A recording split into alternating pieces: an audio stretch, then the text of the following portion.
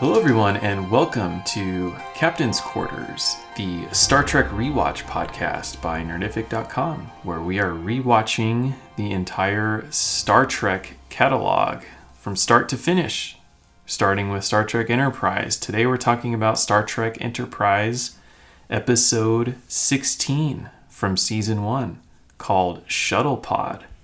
My name's Gabe. I'm here with Jason. What's up, Shuttlepod Jason? 1, buddy. Shuttlepod 1. Shuttlepod 1. I said Shuttlepod. Yeah. Yeah, sorry. Hey, we should have called this Shuttle Podcast. Anyway. Oh, we could have. You know what's Hello exciting? there, buddy.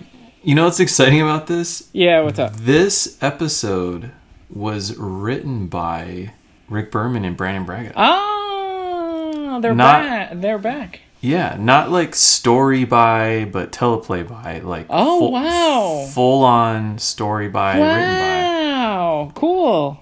Which, if I'm not mistaken, hasn't been the case since episode 5, which I think was called Unexpected, or maybe Expecting. Okay. I don't know. I think maybe the one where Tucker was pregnant. I don't know. Oh, yeah, Unexpected? Yeah, right. So this episode is interesting, Jason. This episode is highly rated. It's regarded as one of the best episodes of... I could see that. Not just Star Trek Enterprise, but of the entire franchise. Oh, which wow. Yeah. I could see that, though. I have to say, watching it, I enjoyed it. I didn't consider it something that would have received such high praise. Wow. Yeah. So the Guardian recommended it as one of 6 Star Trek episodes out of the entire franchise that they would recommend. The AV Club gave it an honorable mention. The Hollywood Reporter said that it was in the top 100 greatest episodes from across 5 series. Wow. Yeah. So there you go. If you haven't seen it, get excited. All right, so basically, let's get into the plot here. Okay, so Absolutely. On board a pod 1, Commander Tucker and Lieutenant Reed are alone in this pod. They are separated from the Enterprise. They had to get 20,000 kilometers away from the Enterprise to test some sort of targeting system. Mm-hmm. Whilst they were away, within an asteroid field, the Enterprise was mapping out some stuff. The Enterprise encountered a group that we don't see. Yeah. Some Tesnians. Mm-hmm. These Tesnians were in trouble. They needed help. They boarded the Enterprise, and when they did, there was an explosion. And it ripped off a chunk of the Enterprise, destroyed the Tesnian ship. Am I saying this wrong? Nope. Okay. The debris from that incident lands on one of the asteroids in this asteroid field. So Tucker and Reed don't know this. They're off in this pod. They had to get far away to run the tests that they were running. So the thing is with the Tesnians is they have special breathing requirements. They breathe boron. And I think because of that and for other reasons, they have to be rescued, basically. They have to be taken home, the Tesnians. Mm-hmm, mm-hmm. There's urgency there. So the Enterprise leaves to take the Tesnians home. But they don't have a way to tell Tucker and Reed that they're doing that. Because I believe, because Shuttlepod 1's communications and sensor array was down? Right. That was slightly confusing to me because I knew that their communications was down. But why wouldn't the Enterprise go look for them to go make sure they're okay before leaving?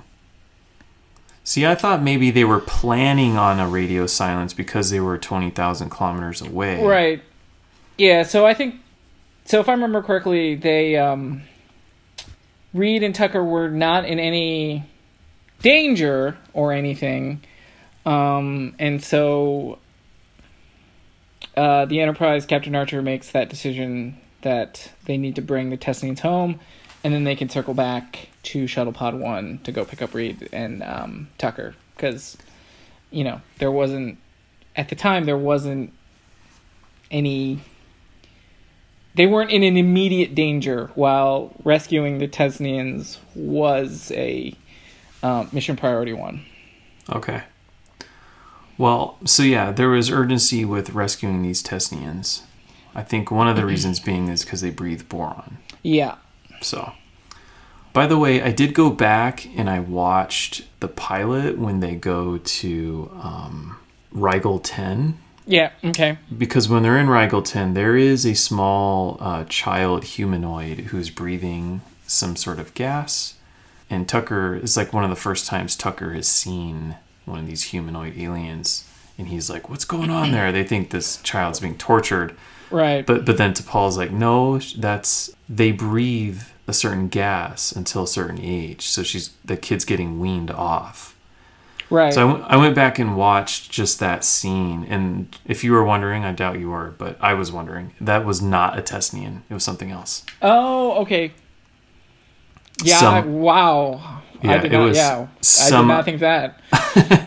It was some other humanoid. That's impressive. That breathes some other gas. It was not boron either. Okay. She says what the gas is. I think she says what it is. I forget what it was, but it's not boron. Okay. It's nothing like boron. Yeah. So they leave. So here's the thing: is because they don't have communications. Archer and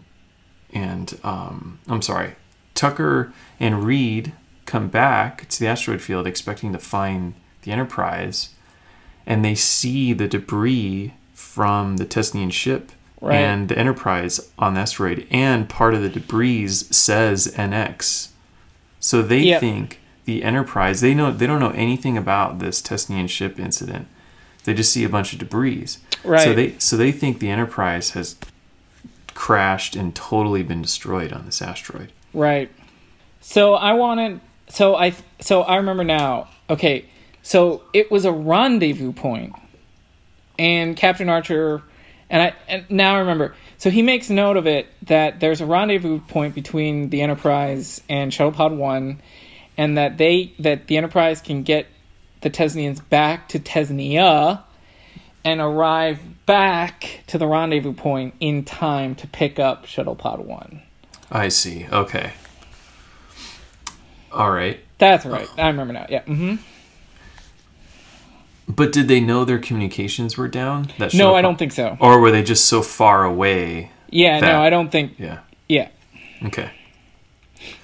Well, so Tucker and Reed are obviously shaken by this because their crew, who has basically become their family, is now in their minds dead on this asteroid, and they are just on this shuttle pod without any warp technology, no communications.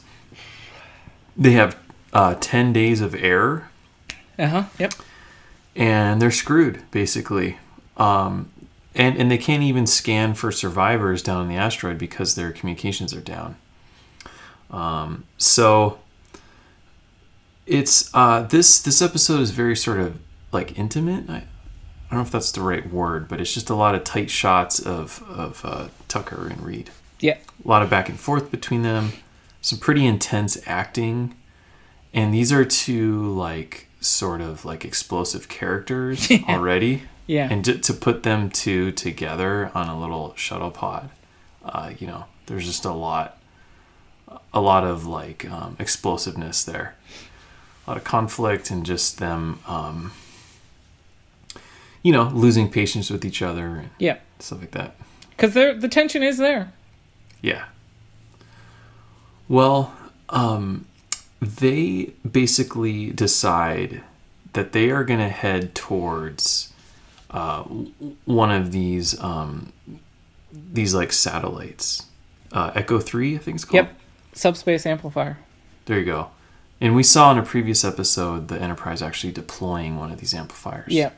Yeah. So they're going to head towards it, hoping to... so they have different opinions on what's going on. Right. Reed is basically like, we're going to record a message, we're going to broadcast it, we're going to point towards Echo 3, and then, like, we'll be long dead by the time we reach Echo 3.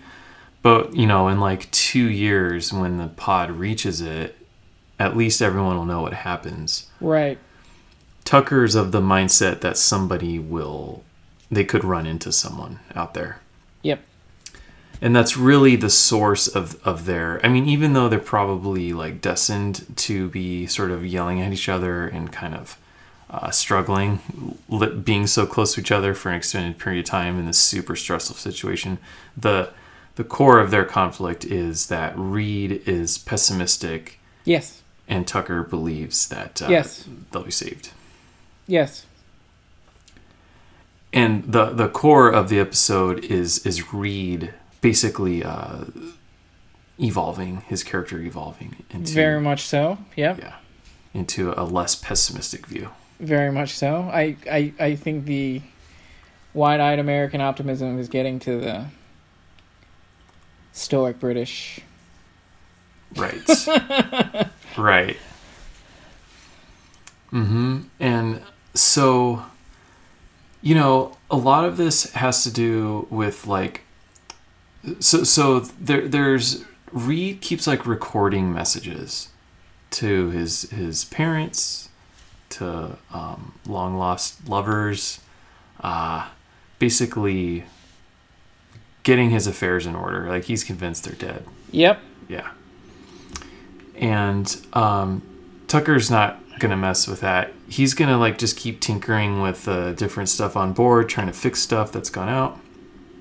And, you know, at one point they go through their rations and they find a bottle of Kentucky bourbon, and at one point they just get blasted. They get wasted. Yeah. Mm-hmm. Yeah. And that sort of amplifies their discussions about pessimism versus optimism. Yeah. And what each person does in the face of danger, right? Right. Somewhere in the middle of this, their pod gets hit by a micro singularity. It pierces two sides of the ship, and in the process takes out some of their oxygen. So they go from 10 days to 2 days. And then the reason why we believe that's what it was is because T'Pol, back on the Enterprise, is analyzing what happened to this Tesnian ship, and she believes that it's these micro singularities. Archer is, like, suspicious of this hypothesis, saying that's basically like almost like a conspiracy theory, like I think he says something like Vulcan conspiracy theory or something. But I think we're led to believe that T'Pol is right, that it was microsingularities that are basically, like, what, microscopic black holes? Mm-hmm, is that what we're led to believe? Mm-hmm. Yeah. Extremely powerful, but able to pierce a ship. And T'Pol basically surmises that that's what took down the Tesnian ship, but the Enterprise was not affected because of the plating. Right. On the Enterprise. So then one of them hits the Shuttlepod later, takes out some oxygen. Now things are even more dire. And, they get wasted. They have a screaming match or two. Reed records a couple messages, like I said, to some ex-girlfriends. Another thing I did check, because at one point they find out that they both had relations with the same waitress back in San Francisco, I believe, at one of their favorite bars. Her name was Ruby. So I remembered back when Sato was trying to find out Reed's favorite food. Oh, yeah. She had interviewed Reed's sister. Yeah. That's right. And one of Reed's friends. That's right. And I remembered one of the friends brought up an old waitress that Reed was into. But, so I rewatched that scene. That waitress was not named Ruby. Okay. Her name was Maureen. And then if you're wondering, Jason, because, Reed, when he's giving these sort of recorded messages to his girlfriends, he gives their names, and none of them are Marine. There's a there's a Deborah, there's a Rochelle. I remember Rochelle. Yeah. No Marine. Okay. So, if you or anyone was wondering, I've already checked for you, and that was not a callback. It would have been cool, but that's not what happened. So, basically, there is a dream sequence. Yeah. Where we find out that Reed sort of has the hots for T'Pol. Yeah. Basically, and he doesn't tell Tucker. Right. But he does say that he asks Tucker if he thinks T'Pol is attractive. Yes, that is true. That's true. Yes. Yeah. And I don't think Tucker says that she is, which I was surprised. Mm-hmm. Because I actually thought early on in the season they were trying to maybe establish some chemistry between Tucker and T'Pol. But maybe there's supposed to be chemistry between Reed and T'Pol. Maybe.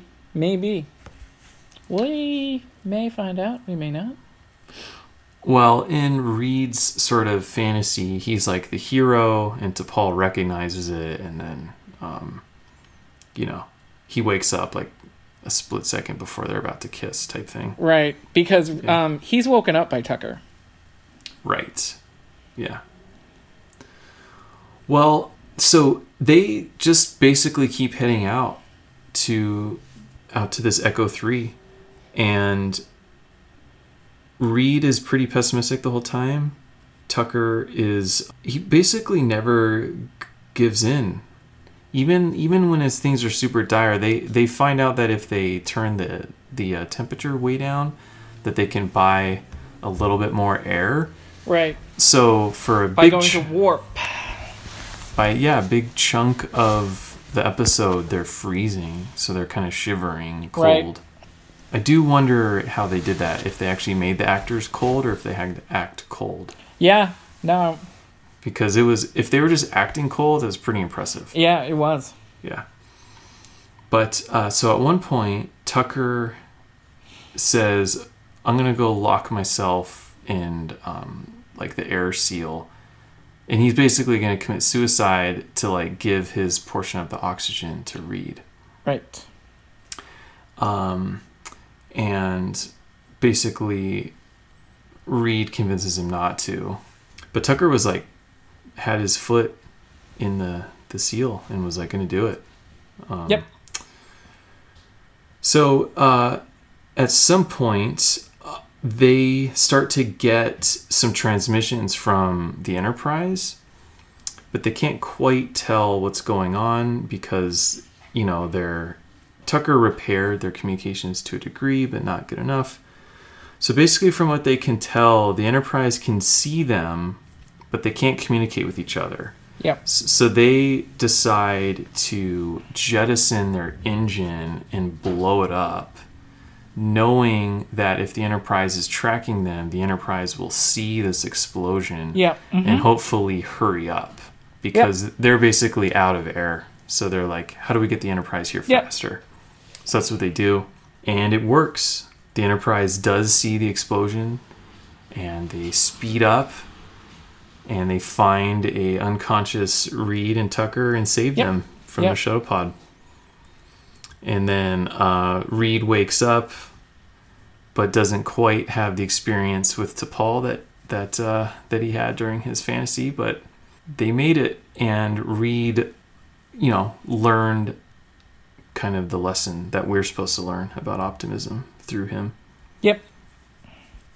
I think a little bit. So there were a lot of small little things about this episode that I really liked. Mm-hmm. So the one thing that we didn't talk about or mention was the part where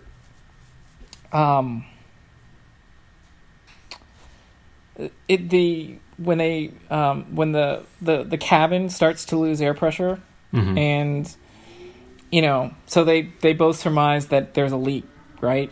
Right. And, so thinking quickly, Tucker, like, vents nitrogen from the storage tanks and uses that swirling gas to find the little puncture point things. Right. And there are two, and so they find the two holes. And so the cool part was, they, one of them, they both plug the holes with, a finger there. Right. But then Reed, there's a light bulb moment, and Reed uses Tucker's leftover mashed potatoes from their rations, remember? To fill the holes. Yeah. And then they, fill it with sealant, which was pretty ingenious. And I think, and that even created, that created more tension because they figure out that whatever hit their oxygen tanks and left them or leaves them with even less air.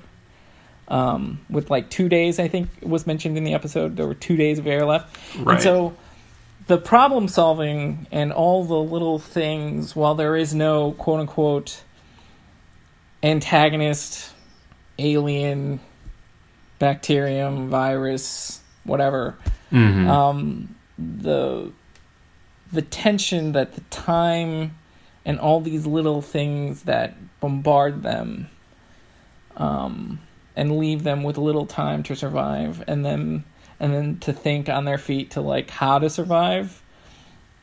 I thought that was really cool. That created that tension without an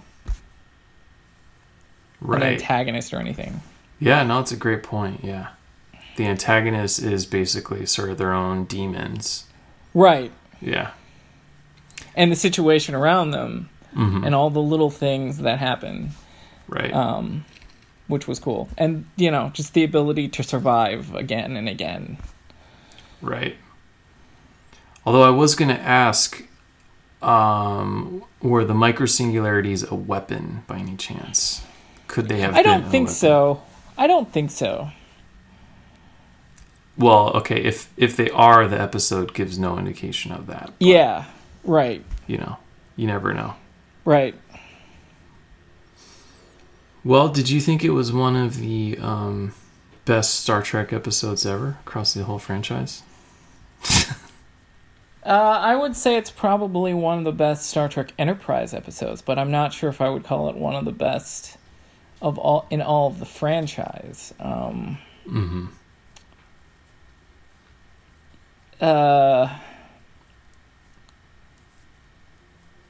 Yeah, it is definitely in the top. It's probably gonna, and you know what? And it probably won't hit me for a little while longer because I hadn't seen it in a long time. I've watched it again, and it's probably gonna be like a cheese episode where it gets finer with age. Sure. So I could see, coming down in the next couple of years or whatever, and being like, yeah, you know what? Shuttlepod 1 was one of the best episodes in the franchise.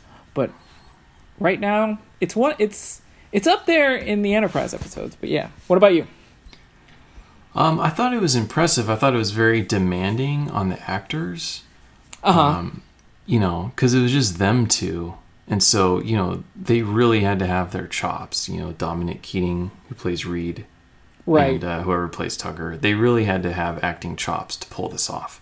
For sure. There wasn't a lot to the episode. I mean, it was basically them in this shuttle pod, the whole episode. Right.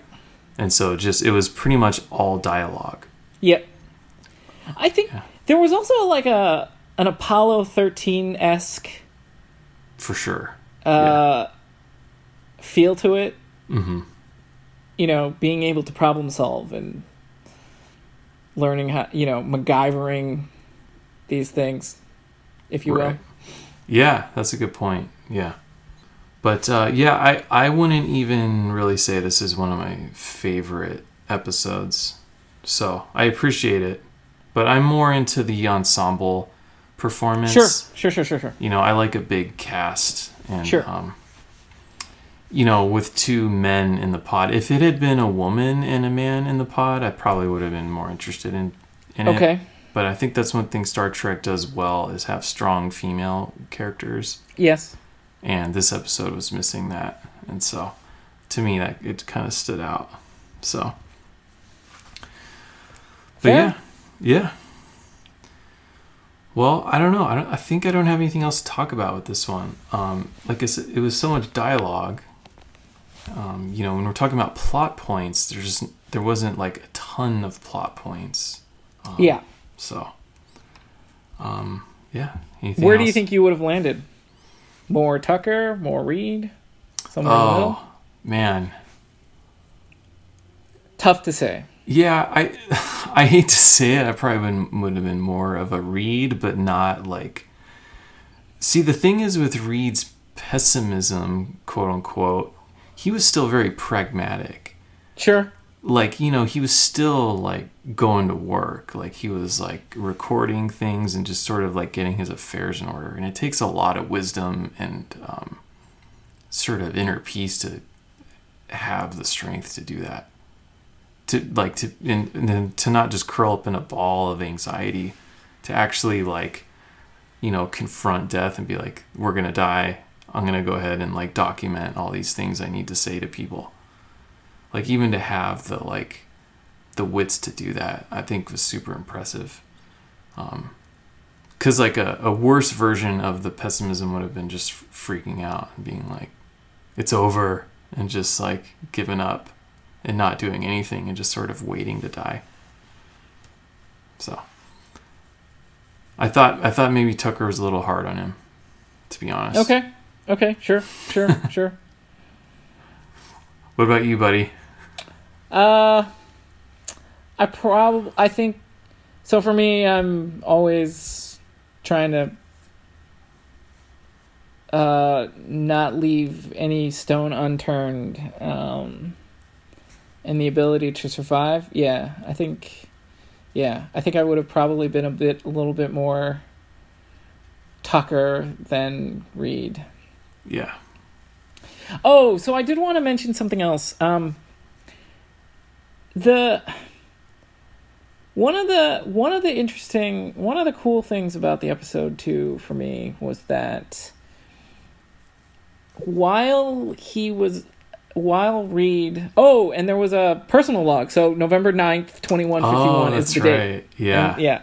And it's not Archer who says it. It's Reed who says it. Yeah. It's a personal log. Yeah, it's Reed's personal log. So all the while that Reed is making these logs and entries to family and ex-girlfriends and all that, all those people, what I found really interesting was that it was the crew of the Enterprise. Reed finally broke down, right, and confessed how important the crew of the Enterprise is to him. And that he tells Tucker that he's always had... he finally starts to open up, right? Mm-hmm. He talks and he tells him, his difficulty in getting close to people. And, the women in the letter, the friends, and his family. And that, it's the crew of the Enterprise that is the most important to him. So these walls are starting to come down in Reed's character, in which you kind of mentioned that it changes his viewpoints, his characteristics a little bit at the end. But yeah, I thought that was really interesting. Yeah, for sure. Great points, buddy. So, but yeah, no, it was good. Well, we are well past the halfway point of the season. Yeah. Which is exciting. And I can't believe it. So yeah, I guess with that being said, sorry, I'm having a hard time, closing this one down. I don't know. This is a short podcast episode. We can talk about other stuff. We can talk about Star Wars if you want. Talk about anything you want. Nothing big. Other than Nothing big in the Star Wars universe other than Gina Carano getting let go, sacked, I guess. Yeah, as of today, she got sacked for some not great things that she put out there on social media. Yeah, she's put out some pretty inflammatory tweets. So yeah, so. And a lot of fans have been clamoring for her to be let go already. Right. I don't know. It's probably over. In my opinion, it was overdue. But there is a big fan base who is supporting her. Sure. So. Sure. But, to me, some of the stuff she's saying is not appropriate. And I definitely don't think it's appropriate for Disney. Yeah. So, I'm not surprised. I think it's going to drastically change their plans for Mandalorian. I think they're going to have to kill her off. Oh, for sure. I don't think they'll do the thing where they say, oh, she's back at base, and then just never bring her up again. Right. But I feel like they're going to have to rewrite a lot of stuff. Because I'm sure they already had in the can a lot of ideas and scripts and stuff. Who knows? Interesting stuff. Yeah, we'll see. All right. All right, buddy. Well, with that being said, then live long and prosper. I'll talk to you next time. May the Force be with you. See you, buddy. Take care.